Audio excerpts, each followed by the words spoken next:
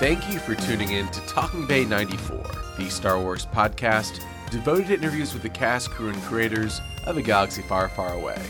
I'm your host, Brandon Winerdy, and today I'm talking to Tom Spina, who is returning to the podcast to talk about his time at Celebration, Max Rebo Anatomy, and what his company, Regal Robot, is up to. This is such a blast of a conversation as we dive into the best Disneyland rides, wax poetically about the Mandalorian experience, and get a little insight into what he and his team worked on for the Book of Boba Fett. This is Talking Bay 94, episode 136. Tom Spina returns. We're coming out of Star Wars Celebration, and we're talking to the belle of the ball of Star Wars Celebration, Tom Spina. I really feel like this was like the Tom Spina Regal Robot celebration, because it was just like there were lines for the big boys, and and then there was lines all the time for Regal. You were on great panels. You were on the Star Wars stage. Like all these things. It was Tom Spina show, and it was great. And it was great seeing it. How do you feel? We're now 2 weeks out as we're talking. Embarrassed for starters from that, but otherwise pretty good. I'm tired. I think 2 weeks out. I don't know about you. These shows are getting tougher as we get on in years. It's funny. I mean, I have such a good time at that show, and I think I'm really happy that.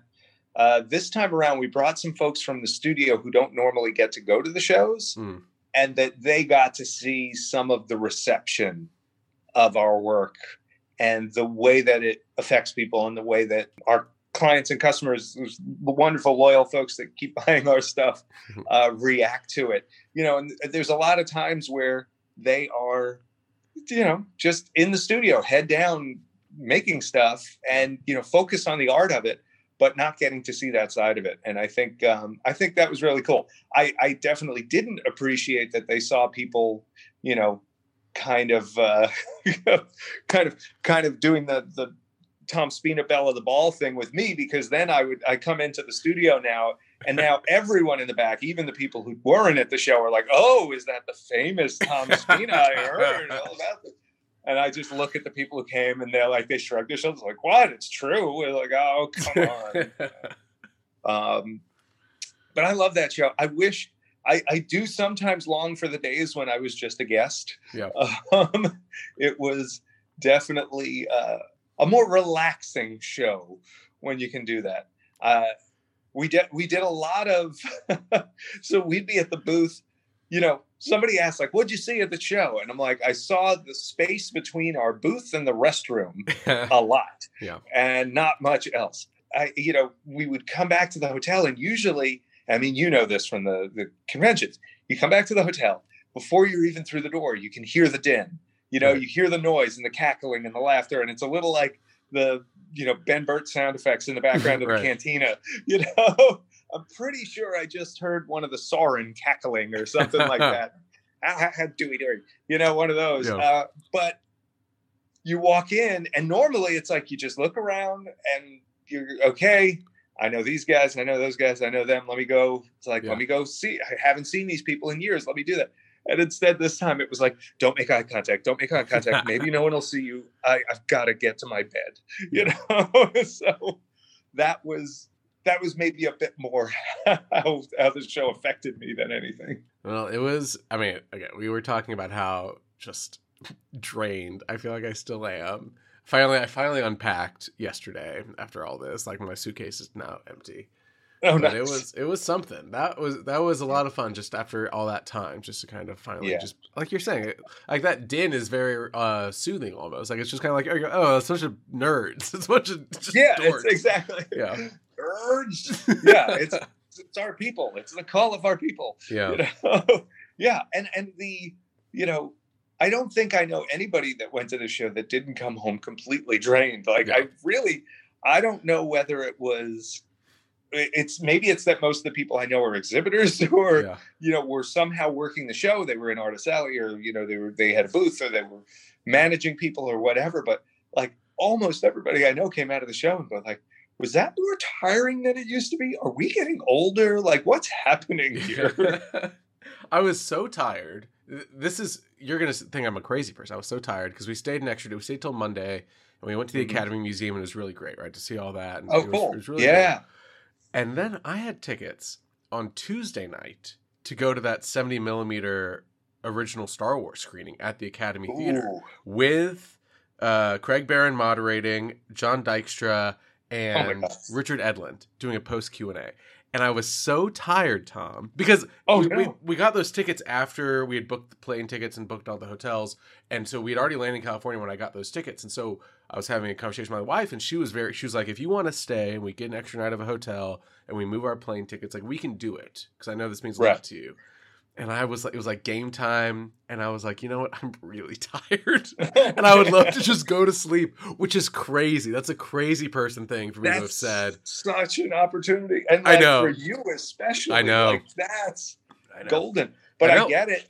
I get it. So one of the things that we did was we arranged our setup for Tuesday before the show rather than the Wednesday, which is normal, at least for our size booth.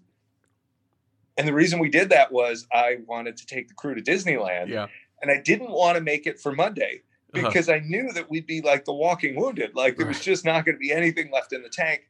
I've done enough of these to know, like, when you have a booth, you're exhausted at the end. Not necessarily like it was this time, but usually exhausted enough. You're not going to want to traipse around a theme park. And so we did Disneyland on the Wednesday before the show. Nice. When we all had pep in our step and a little bit of life, and we had a really great time. It was super fun, and I'm so glad that's when we did it because if we waited till Monday, forget it. We dragged ourselves to the airport on Monday to come home. Okay, this is the hard hitting questions that Talking Bay 94 is known for, Tom. Absolutely, no, and I came prepared. What is your go-to ride at Disneyland? It's not Star Wars. Let's. I mean, if Star Wars is not Star Wars, but what is your go-to ride or rides at Disneyland? This is a near and dear question to my heart. I'm a huge park fan. Yeah. Theme parks in general. Obviously the Disney parks. I grew up on the East Coast, so Disney World is my home park. But I freaking love Disneyland. The way that you can tell. So Disney World is beautiful and expansive, and there's breathing room and space to it, even when it's crowded. And it is wonderfully thought out. Disneyland is something that is so clearly built up over time that you can feel as you're walking through it where things were wedged in and where things were, how this was, laid upon top, upon top, upon top. And I love that. And I love the nooks and crannies that creates. I love that in Disneyland, there's just these little switchbacks here and there where you can kind of like duck off the path a little bit. Yeah. And you don't necessarily get that in Disney World. But if I have a go-to ride in Disneyland, I'm going to be super specific. Yes, it's not Disney World. I would pick something that is not on the East Coast. So, Indiana Jones Adventure is amazing. And I love the queue and I love the ride itself. And I'm a little disappointed that they've really tamed the fire down over the years. Oh, interesting. I remember going through and having like my eyebrows torched off, and I kind of enjoyed that. But I have a real soft spot for Mr. Toad because he's someone that was taken away from us in Florida. Right. And I miss him, and I like to go and visit when I come. And it's funny. We have people in our group, like 4 or 5 people who had never ridden Mr. Toad before. They'd never gone to hell. No. So like they came out, and we took a picture, and there's like 4 people in a row, all like just puzzled. They're like, so we went, we were driving, and then there was a judge, and then I think we died, and then we were in hell, and now we're in Disneyland and Fantasyland, and I'm confused. Yes. So I have a soft spot for Mr. Toad. But it's really hard to pick. Certainly Matterhorn comes to mind, and I love Roger Rabbit. I had a lot of fun on that, and Roger Rabbit hit at just the right time for me as a film fan and as an effects fan. the whole combining of different elements, FX elements and people, and the trick puppetry they did and stuff. Oh God, the gag with the freaking handcuff with the stiff thing, and every time he'd turn his wrist, the handcuff would move, and that's like, he's puppeteering Roger's hand basically. Like genius level stuff, and I love that. And Alice is another big one for me. It's tougher to get on. I feel like the line's always long. Right. But that's a good one. I'm cheating. You listed a bunch, but you did list Indy. You listed Indy first, which I think we went twice during Celebration, and I really think Indy is still just like the greatest. The greatest. It's so good. It's so much fun. The queue is so good. It's so good. And then during Star Wars night, it was empty, and so we were just sprinting through the queue, which was crazy. Oh my gosh. And those turns are so tight, and the tunnels are so small, and it was like actually kind of scary. It was great. It's funny. I go through like Injun Joe's cave and stuff like that. If you go to Tom Sawyer Island, and I love. Again, the nooks and crannies. I love that stuff. But I'm also getting slightly claustrophobic in my old age. And I'm like, I'm sitting here going like, should I be in here? Am I going to get stuck? Is this, am I never coming out of Injun Joe's cave? And I'm like, look, there's not a whole bunch of skeletons in here. Oh my God. It's like, I'm not finding a bunch of dead tourists that have been stuck in here. I'm probably going to get out okay. I'm sure someone checks this at night. Right. They clear it out once a day. You said Matterhorn, and you keep talking about being old. But did you ride that? Is your back okay? Like that's the ultimate hurt. So it's funny. It's so hit or miss for me. I've ridden it and loved it, and I've ridden it and gotten out like, I threw a hip. You know what I do love though? I really like Space Mountain in California. I've given up on, sadly, I've had to give up on Space Mountain in Florida for the back reason. It just kind of does me in. But the California ride, I love. It's, just a totally different experience. And a lot of that's down to the type of car and the restraints and all of that, but still. Love that as well. Okay, those were good answers. We'll allow it, even though you didn't say Big Thunder, you didn't say Haunted Mansion, so it's fine. I mean, it's an incomplete list. I feel like, but those would be, those are favorites on either coast. That's true. The Haunted Mansion having the Hatbox Ghost in California, though, ekes it out over the Florida one, in my opinion. California Pirates, just with all the extra lead in, it wasn't. Running this time around. Right. But there's like, speaking of skeletons, there's just all those extra skeleton scenes. And I'm a sucker for skeletons, whether it's, Ray Harryhausen skeletons fighting, whether it's, the skeletons in the Pirates of the Caribbean movie or in the ride, the dead body that a man is holding in Return of the Jedi. Right. Like, I love a good skeleton. Any kind of like gag in a movie where a skeleton is playing the xylophone on his ribs. Love it. I'm there for this. I mean, that whole thing is just great. I mean, and here's the other thing, one of the biggest attractions in these parks is always the food too. Right.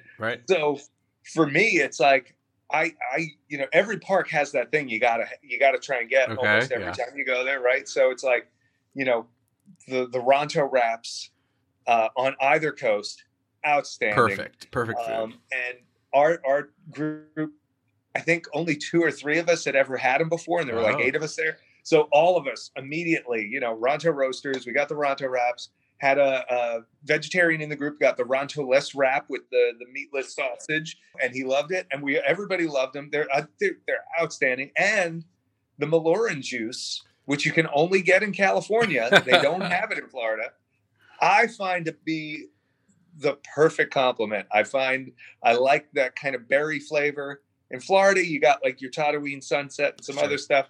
It's fine. Don't get me wrong, it's not bad, but I really do. I enjoy the Maloran juice and Ronto wrap combo. That said, if we're talking stuff that's only on the left coast, as it were, you've got to do the Bengal barbecue. You got to get off Indy and get yourself some meat on a stick or veggies on a stick if that's your thing. The little rice platter with it. grab a big pickle from the place next door and just, chow down. That's the goods. Now I'm hungry. Great. Thanks. Yeah. Right. Sorry. It's 10:30 over there for you. Yeah. Not a great time. Yeah. Well, I'll catch a plane and I'll go get me some Maloran juice and a Ronto rack. There we go. Okay. You brought up a Jabba's Palace creature, which is great. Really good segue. Thank you very much. To take us all the way back to Celebration. Yeah, that was really good. Because not only was Regal Robot there and blowing people away with butt cheeks all weekend, but you ended the show with the banger. You ended with, I think it might have been during the same time as closing ceremonies, or like right before it. But that was the real closing ceremonies of Celebration, was the Return of the Jedi Creatures panel with our friends Jason Gay from Blast Points, Kirk Thatcher, and Amy Ratcliffe. What a panel. I've watched all your other ones on YouTube, but I've never been in the room for one. And it was I don't curse on the show, but I'm going to curse right now. It was a fucking rock show. It was that panel. It was crazy. It was a crazy time. Well, first off, can we just go back to saying that we were at our booth blowing people away with our butt cheeks? Yes. No, I wrote that down to phrase exactly. Yeah. That's right. Yes. So, but yeah, no, and we'll come back to what that was about later. We can let people just think about it. Yes. But yeah, thank you. I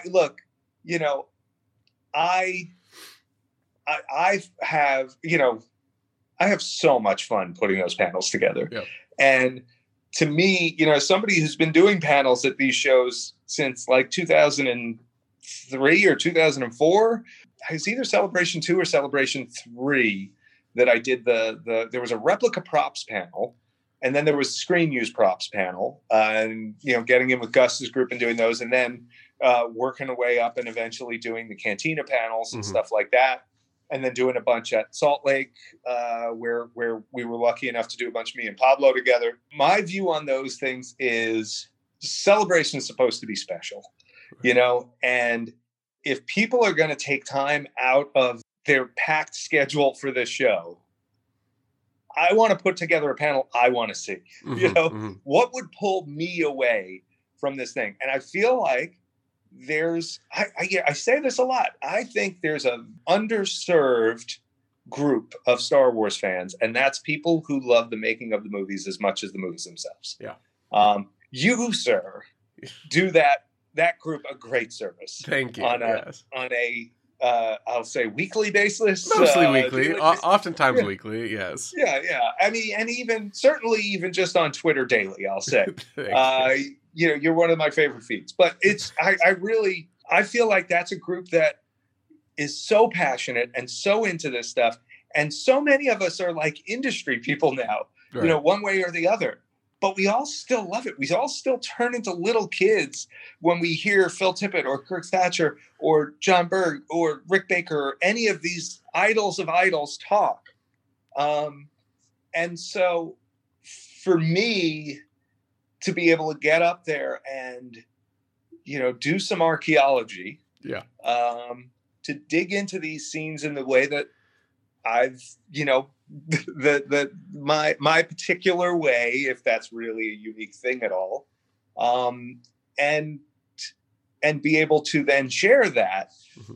It's so much fun. And even like just putting together the panel, like, you're going and we have way too many slides. And so like, even this time we had to cut a whole bunch of slides out, but I like kind of go through it and I run through and I flip through and I try and think like, what are we going to point out for each? Right. Why is this slide here? Why is that slide there? Does something lead in well to the next thing? What stories might there be? But even doing it, I start chuckling at these things because like, I just get so excited just looking at the pictures. I get excited. But so, yeah, we want it to be a feast. We want it to be a visual feast with lots of images. We want it to be an audio feast with great commentary from people who can look at the pictures and pull things out. And then we want the surprise dessert. Right. And that in this case is Kirk Thatcher. Where you just, Have you had him on the show? I've had him on the show. Yeah. He's How a long was trip. that episode? Well, the episode was 2 hours that we recorded. The episode that we published was like 45 minutes. So, Oh my you God. know, you just gotta. I pity you in that edit session. It was how worth do you it. do that? Yeah, exactly. Like, because he is just he's a friend. I'm so happy to know him. I'm so glad that he said yes to join us on this thing. Yeah. And you know, he throws himself into everything with such gusto and fun. And you know, to sit there and be able to just, you know, all you have to do is push the start button there. And for us, that's the photos. And it's just like, you just got to get the photos in front of them. And the stories are there, you know, and oh gosh, yeah, what a treat just to be on a stage with him and to listen to him tell his stories. I could do that forever. Yeah. It was again, it was a rock show. I was fist pumping. We had Max Rebo breaking anatomy news, which was a big deal. Oh my gosh, yes. really just important stuff, I feel like. And there were a lot of panels that were talked about that weekend, right? And people were very excited for the Lucasfilm showcase and for Bad, you know. But then I really feel, maybe it's just my feed and how I've curated it, but I really feel like the most I've seen of any panel from Celebration is from that one. So yeah, thank you. You know, it's funny. I mean, yeah, I'm certainly, it's like, okay, what's coming next? Feeds or, you know, or panels are great, where it's like, okay, give me some teases for the new shows. Tell me what's going to be in the next season, or one of my favorite things that are coming up. But, you know, there's still magic to be mined from those old classics. And there's the behind the scenes is still not fully tapped, in my opinion. I agree. And I feel like, you know, the Cantina panels, oh my gosh. I mean, we started doing those in 2012. We did them at 3 or 4 celebrations and 2 or 3 Salt Lake Comic Cons, FanX. And, you know, every one of them, we were discovering new things. Like, if you would think, okay, you know, the first panel, it was me, Pablo, John Berg, Nick Maley, and a 90-minute panel. And you would think like, okay, it's covered. Right. You know, the Cantina's done. It's dusted. Everything is known to be known about that scene. And yet every time I would go back to start the panel, I keep a folder of like new Cantina stuff that I discover as I go. And I'm like, okay, if I have another panel, maybe I'll work some of this in.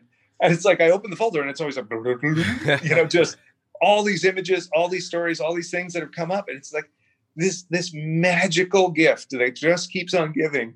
This one, you know, several minute scene from a movie of, you know, made in 1976. And we're still learning stuff about it, and like good, juicy, fun stuff. You know, and so, yeah, to be able to go up and share that stuff. I wish we could. We had pitched doing a Return of the Jedi panel. We pitched doing a Cantina panel focused on the UK shoot only, and a Cantina panel focused on the US shoot only. Mm-hmm. And I think one other, which doesn't come to mind right now, but like I said, very tired from the show, even weeks later. Unfortunately, they only really wanted to go with one panel this time around. I hope that, you know, folks let the Reed folks know. Oh yeah, you know, fans who like this panel, make sure Reed knows you did, because this is. You know, it's not always an easy sell, and make sure the folks at Lucasfilm know this too, because they're a big part of the production of these things. Make sure they know this is what you want to see, and if you want more like it, you know, we stand ready to serve. The idea of having the days, like one day being a UK Cantina day and one day being a US Cantina day, is really, that's making me worried already for a future celebration of trying to like make sure I go to both. I don't know if you could take it. Yes, yeah. Well, that's the problem. I mean, like, it would have been very, very nice to have all those panels, but I honestly don't know if I could have physically handled that like every day. So we'll count our blessings for now, but we'll let Reed know for the future. Yeah, please. Yeah, but it's I get that. I get that. I will say this.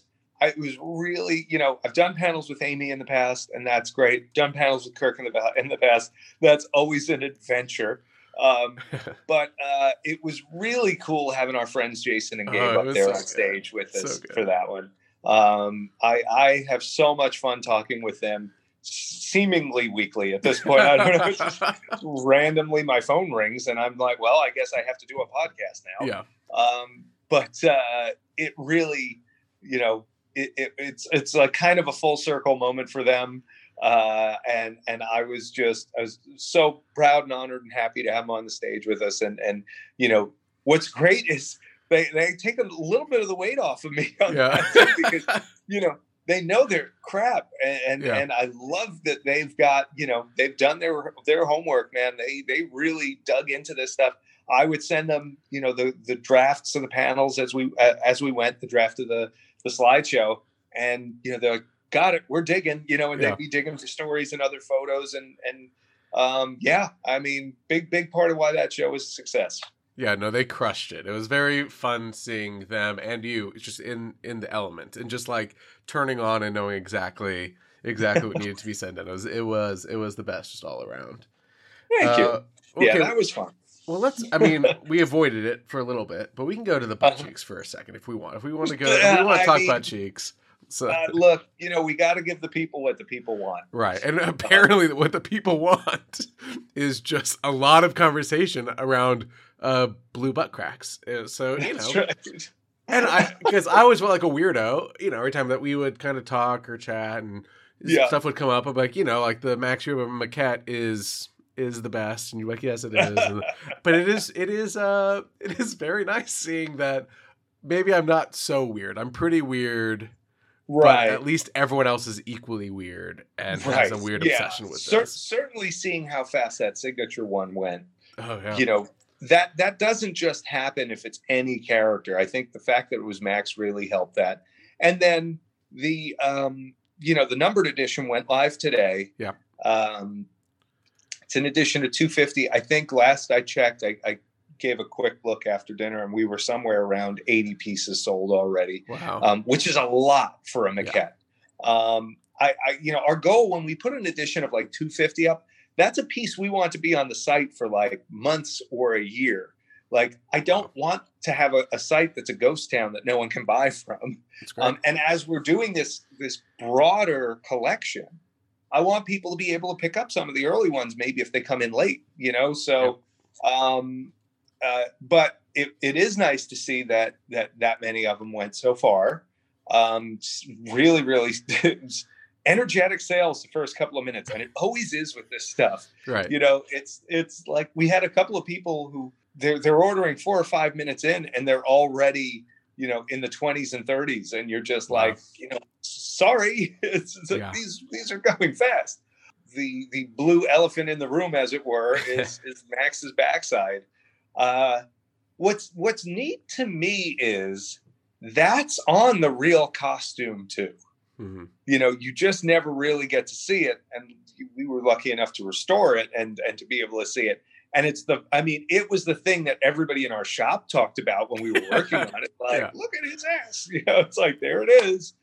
But I love in the maquette that it's got a flabbiness to it. Mm-hmm. Like, there's weight to it, the way it's sculpted.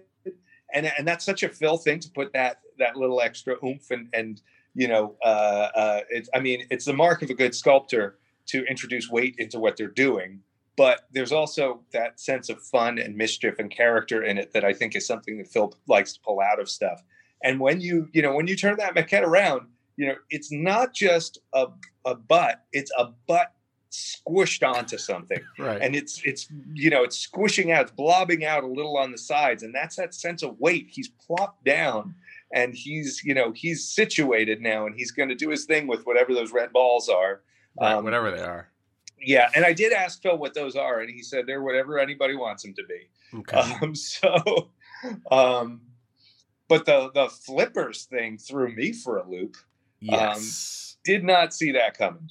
But they are not, for people that somehow missed the Max Rebo Breaking Anatomy news, that they are not ears, they are flippers. Because it's very well known, hopefully everyone listening knows, it's very well documented that it is feet that he plays with. He only really has legs, but now he also has flippers, which I assume if they're flippers that they can have some motion, some something. articulation, You can do something. Yeah. What's interesting is the, so of course, it came about because someone at our shop, and I mistakenly may have said it was Sam. It turns out it was Sydney, and she was painting them with everybody, and she's not like a super Star Wars nerd, so she doesn't know Max Rebo specifically, but she's a great painter, great effects type person, does all the stuff. So she can. So she's looking at it and she's going on all the paint masters that we have going and the step by step. And so she comes and says, "Is this blotchiness right on his flipper?" And I'm just like, "His what?" I'm sorry, his what now? Oh, you foolish person who's not a Star Wars. Let me explain. Yeah, those are his ears. Yeah. And so she just goes, these are flippers. And I'm like, okay, I'm gonna settle this bet, and I get all smart. I'm like, I'm gonna ask Phil. I'll show her. And then Phil writes back in all caps, and he's just like, flippers. I was like, oh my gosh. Effer, mother effer. Just like, son of a gun. I lost a bet. So I did ask about the red balls, and he was kind of very, whatever they want to be. So I asked him on the flippers, though. I said, on the final costume, the placement is different, and they do feel more like ears. Right. Was that intentional? Did this evolve as you took it from maquette to the full costume? Sure. Or is that just the way it's being interpreted? And very fatalistically, he just kind of said, once I made it, it's out of my hands. So his design intent was flippers. Mm-hmm. What they, if you want to say canonically on the costume, those are ears. I don't think that's necessarily wrong, but clearly, he's very, very adamant. The design intent was flippers, certainly on the maquette. And I see it now, it's like once you can't unsee it. Yeah, it's over. I wish Phil had made me look better in front of my crew, but what are you going to do? What are you going to do? He gets to do whatever he wants. He can literally do whatever he wants at this point. Yes. I was prepping for Celebration, and I almost bought a pair of Red Ball Jets because you can still buy them as shoes. Oh my gosh. They still exist. That would be such an amazing, in joke. Yeah, it's very deep cut. Very deep cut. And I was like, is this worth me potentially? They just look like Converses is what they look like. Yeah, exactly. Yeah. And I was like, how uncomfortable. I just don't want to risk. Right.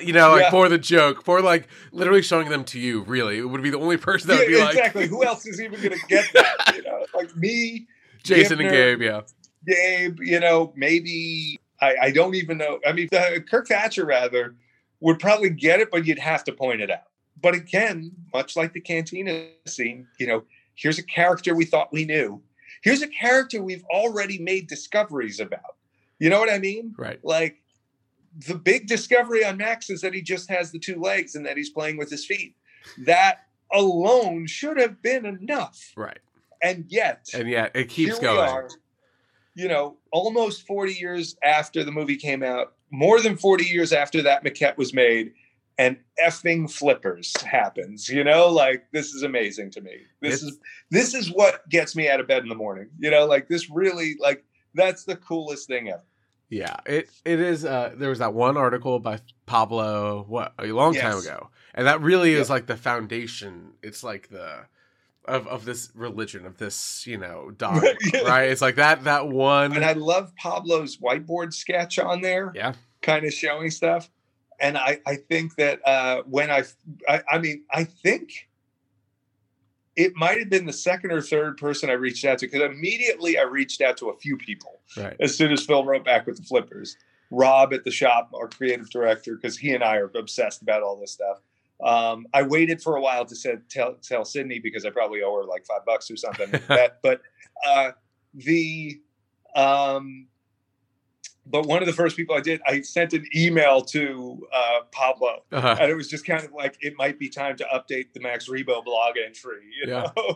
It's time. Here it is. This is. He was waiting at the computer. He had it queued up, waiting for you to come to Discovery on your own. Yeah.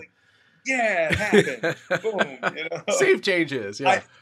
I hope it was entertaining. We tried to make that the most fun moment in the panel, and sometimes that stuff is a little contrived. Yeah, it was but great. I hope that went over well. Really, I did have I was front row seat, first row, right? So like, I don't know how everyone else behind me reacted. I know I was losing my mind. So it all worked out.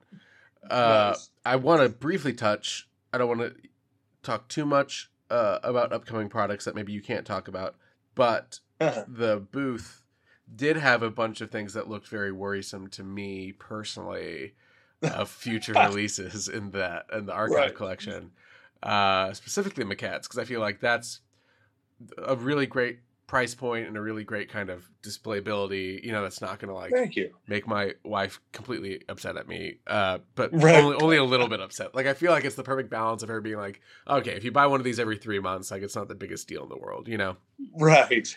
And that's about what we're aiming for on those. I'd like to do 3 or 4 a year. Yeah. It's one of those things that, look, everything we do is because it's something I want to put on my shelf. Right. Let's get that out of the way. For me, the whole archive collection, just as a concept, is amazing, and I'm not doing that to pat ourselves on the back. I'm not doing that to sell anything. I just think like if I was a collector, ultimately, what's my hope and goal? Oh, I would love to get some of this stuff from the Lucasfilm archives and put it in my collection. Correct. Well, that's not going to happen. But boy, if someone could go in there with a kick-ass 3D scanner and with the talented crew to reproduce these things and hand paint them and give them the right feel, boy, that might be the best thing you could get. Yeah. And so, wow, how lucky am I to be the fool who dives into that? Yeah.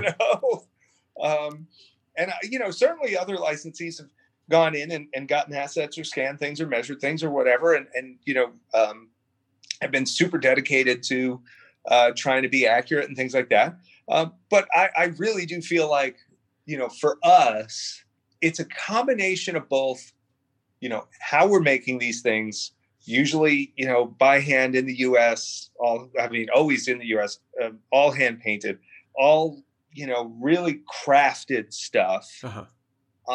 And then our choices, a lot of places would go in there and, want to do the Max Rebo band, but they would want to do them as statues of the way they were in the movie. Sure. And that's certainly cool. And that's certainly interesting to me just in general. But as a collector, for me, it's not something I would put on my shelf. But a replica of the concept maquettes for them, that's something really freaking unique. And more importantly, it just is this direct connection back to books and magazines that, shaped who I am as an artist, and certainly television specials that drove me into the industry. Right. From Star Wars to Jedi, the making of a saga, classic creatures, Return of the Jedi, making of special effects, the Empire making of, I mean, these are all things that glued me to a television set. And when I got one of them recorded, when I got From Star Wars to Jedi, the making of a saga recorded, that was it. That was not coming out of my VCR until that tape broke. Right. I had watched the movies at that point, on VHS. I had probably, done like the two VCR. I'm probably admitting to a 1987 felony. Yeah. What's the statute of limitations? Yeah. I might have recorded like a video store copy of Star Wars at some point and watched the hell out of that. And certainly shortly after that, I bought every version of VHS as it came out.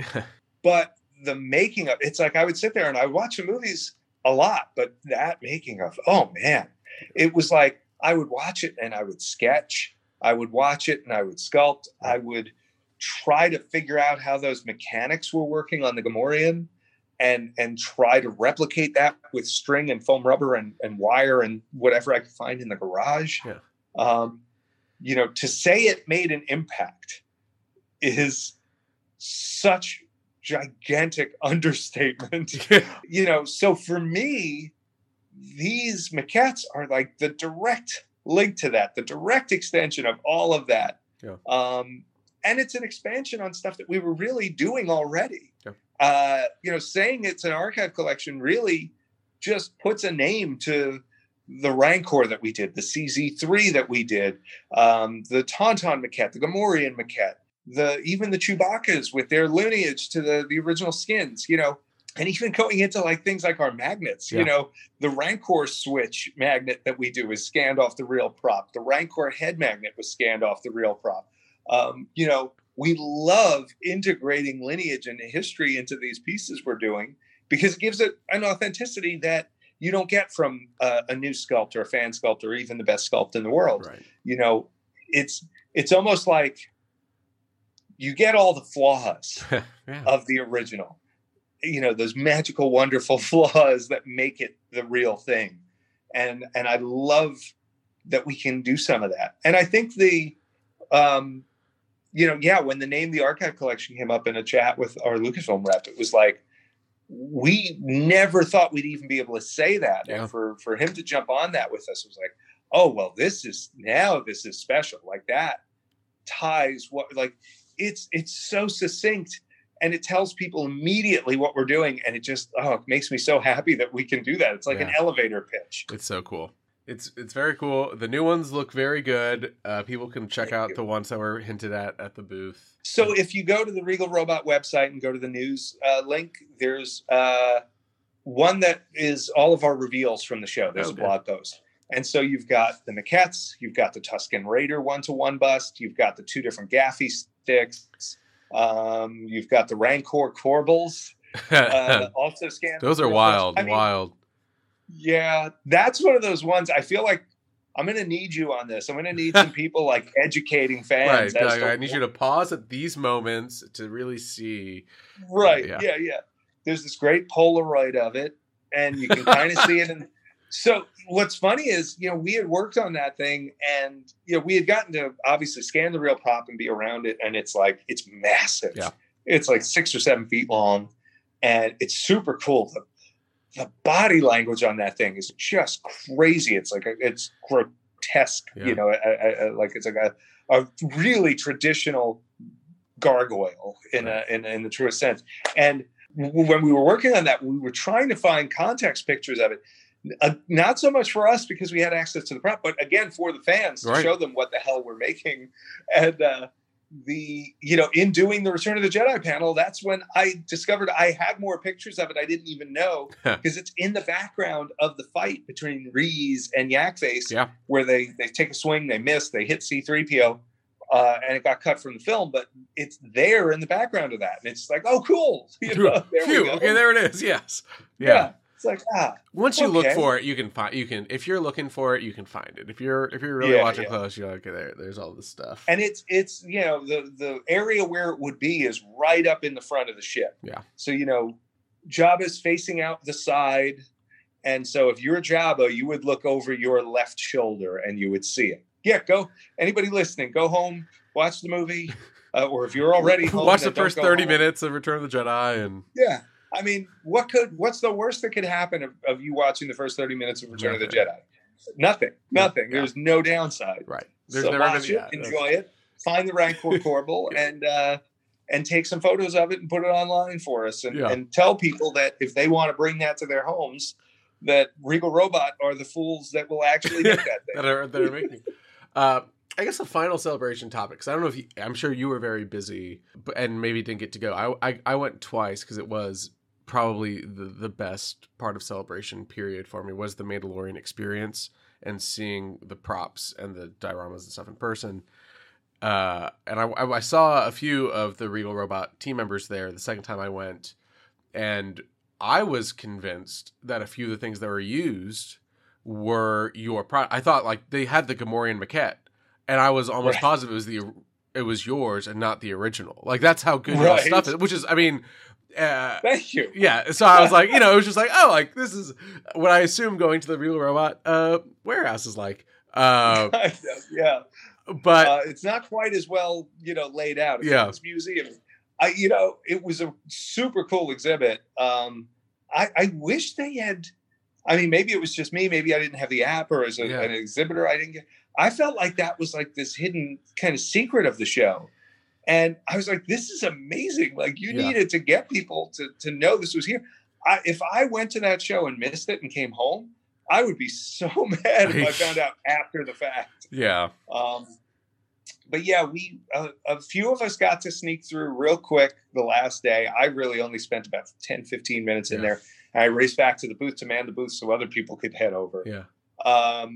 But yeah, super, super cool. And, we've been lucky enough to do a bunch of stuff for those shows. Right.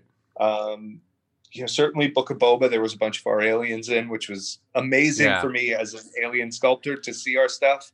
So like we had the cave alien, the Shadra-fan, we had the Snaggletooth that showed up a couple times. We had the Don Rickles alien, the Mosep, which you get a really good look at in the making of. The band guys, we had a couple of those. Brian Sipe is the lead makeup artist that his team was doing that particular show for Book of Boba, and they did the finish work on them. We sent them raw castings of old sculpts that I had done, and Brian Lewis and Patrick Louis at the shop, and Mike Thomas.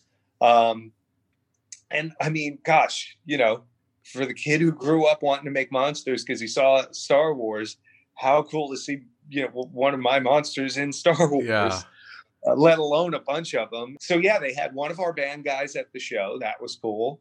And then they had our Tauntaun and our Jerba. Yeah. Which, like, how great is that game? Can you make a Jerba? Yeah. It's like, yes, I can, and we will name him Jerry. Jerry Jerba. Songs will be sung about him. And Patrick Louis at the shop worked on the Jerba with me staring over his shoulder the whole way. And just, really crushed it. Had a lot of fun with that. It's such a weird balancing act to be faithful enough to the original, which is not the highest quality, sort of piece there. So it really was a little bit of a balancing act.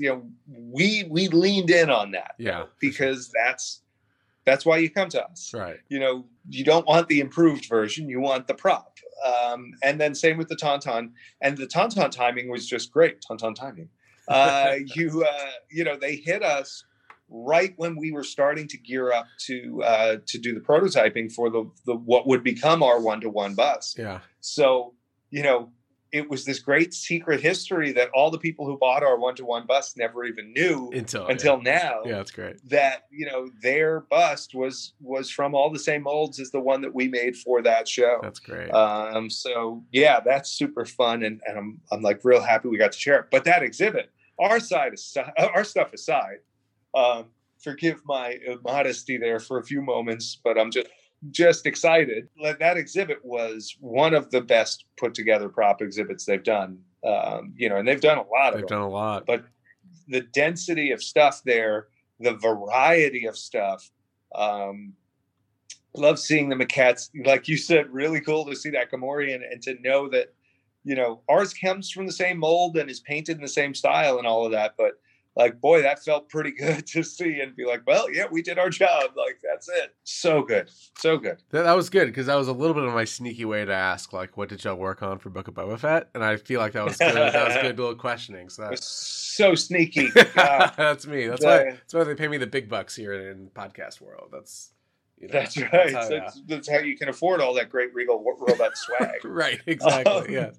No, yeah, it really, the first time I went through is me and my wife, and I had a panic attack in there. It just oh gosh, it was rough, because we walked in and I saw all the models first. You see the Razor Crest, you see the Light Cruiser, and I just started I don't remember this. I apparently started just sprinting through the exhibit, and my wife does not know what's going on. And I'm sprinting, and I'm looking kind of at the Mon Calamari in the sweater, and I'm kind of looking at the droid, and then I run in and I see the ship and I see everything, and I just don't know where to go, so I'm just speed running the exhibit without any sense of purpose, and I'm just freaking out. Yeah. And so I'm very glad she was there, because she was like, okay, let's just take this one display at a time and start on the outside and then work our way in. So we spent an hour and a half there the first time. And gosh. it was a very nice experience, and the Bantha animatronic I really feel like was the so closest good. I've gotten to like a religious experience in a long time. It was rough because like I saw, I was like, this is nice, and started moving. I was like, oh fuck, like this is Yeah. bad. Like, Yeah. So I can never leave now. yes, Yeah, I wish I had gotten to stay more personally. I'm glad the folks at the shop got to spend as for much sure. time as they did there. But yeah, like that's definitely an exhibit. Like I could have spent a couple of hours in here, no problem. Yeah, for sure. Yeah, it was the Bantha especially was like because we've been watching all the Jurassic Parks to get ready for the new one, and it's the scene with the Triceratops where they're like, "Oh, this is my favorite dinosaur growing up," and they start like touching the tongue, and it's very like right, visceral. yeah. But you could see the Bantha tongue like moving around, and I was like, "This is the same. This is the same." Like I really, this is the same exact moment. Anyway, all to be said, very good exhibit. Very cool to see all stuff in there. And I mean, they could put that on the road and make buku bucks. You know what I mean? Like if they really wanted to. It's a ready to go exhibit. Like that whole thing. It's like, there you go. Send it out. I loved seeing things like the puppet rig for AT-8 and stuff like that. Gosh. The giant freaking episode 1 ship. It's like that. I feel like I actually almost missed going through as quickly as I did. And it's like, oh, here, it's a giant ship. There it is. Yes. Like I almost missed this, full size thing. With an animatronic Grogu inside of it. Yeah. Like, yeah. It's crazy. Well, that's a good segue again. You're doing a very good job. Because I have one, I'm going to put you on the spot. We can always delete this, but I'm going to put you on the spot a little bit, which is with the archive collection and the maquettes coming out. I think in the future, I think there's a lot obviously coming out and a lot that have been previewed. Sure. That are automatic purchases, the Weequay, the Tauntauns, all the great stuff. Eventually, I feel like there might be room to squeeze in one prequel maquette. Eventually. I think that could be a fun addition. I think there are some cool pod racers that have really gnarly sculpts. I know Tony McVeigh has done a bunch of really gnarly sculpts for the prequels. I think there are some things. That's what I'll say. I'll say that out loud. Sure. So it's on record. Sure. And that's all I'll say. That's all I'll say for you. I think that's true. I think there's a couple that come to mind that are pretty cool. Yeah, there's an Eope sculpt that I'm pretty particular to, that Rob at the shop's particular to, although that's pretty big. Is that the one that's like really detailed too? It has like things coming out of it and like is almost like wires. Like I feel like flags or something coming out of it, or but that's different Eope. No, that's a different one. No, this is sort of a naked Eope, but he's got his kind of camel knuckles. Those knees with the worn away fur and stuff, and but I mean that one's really great. There's a bunch of those. I think there's certainly room for that. I wish that we had infinite time, infinite resources, all of that stuff. Right. There's so much we want to do. Yeah. And I'm sure that kind of like you said, like we've got to get through a bunch of the stuff that's already on the schedule. We got to explore these, what's in front of us right now for a bit. And, there's still so much to do, even just from the OT before we really start pushing into that. But certainly we know it's there. Certainly there's really amazing stuff there. And I think, I would not put it past us to drift into that someday. I can't wait. One day, because there was the Identities tour maybe, and that was where a bunch of the maquettes finally were kind of showcased. And there's a bunch of Jar Jar that are just gross. A bunch of really gross, and not even because I was always looking for that sounds perfect. Well, I'm like, was there a naked Jar? There's the naked Jar Jar, Terrell Whitlatch drawing. Full naked Jar Jar, but I don't think they ever made that a maquette. But there are definitely weird, almost Looney Tunes faces of Jar Jar that they made as maquettes, which are just the heads and are very okay, that's pretty good. So anyway, that's all I'll say. I'll talk to you in 2024 or whatever it'll be, and we'll. That's right. Yeah. Well, Tom, I've taken way too much of your time, but I appreciate this recap of Celebration and just shooting the shit and talking through some cool stuff. But thank you so much. No, I appreciate it. It's always fun to connect. I wish we had more time just at the show to, hang out in a hotel bar somewhere, but we were all very tired. Yes, and as I said at the beginning, you were the belle of the ball. So the moments that I got with the Crown Prince of Celebration were good moments enough, and connecting now is a prize itself. So I appreciate this.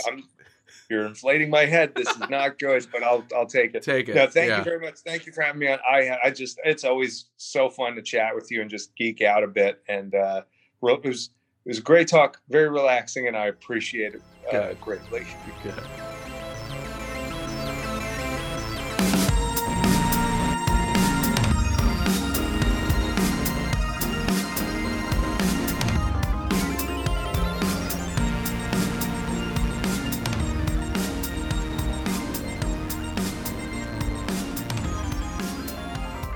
Thank you so much again to Tom for coming back on the show and hanging out. If you want to catch the first part of our conversation from last year, head to episode 105, where we initially dove into his career and experience with Star Wars and its props and creatures. For more information about Regal Robot's archive collection, as well as their upcoming products, head to regalrobot.com or the link in our show notes. Next week, Academy Award winner and father of the lightsaber, Roger Christian, returns to the show. But until next episode, stay tuned, leave that 5-star review, and may the Force be with you.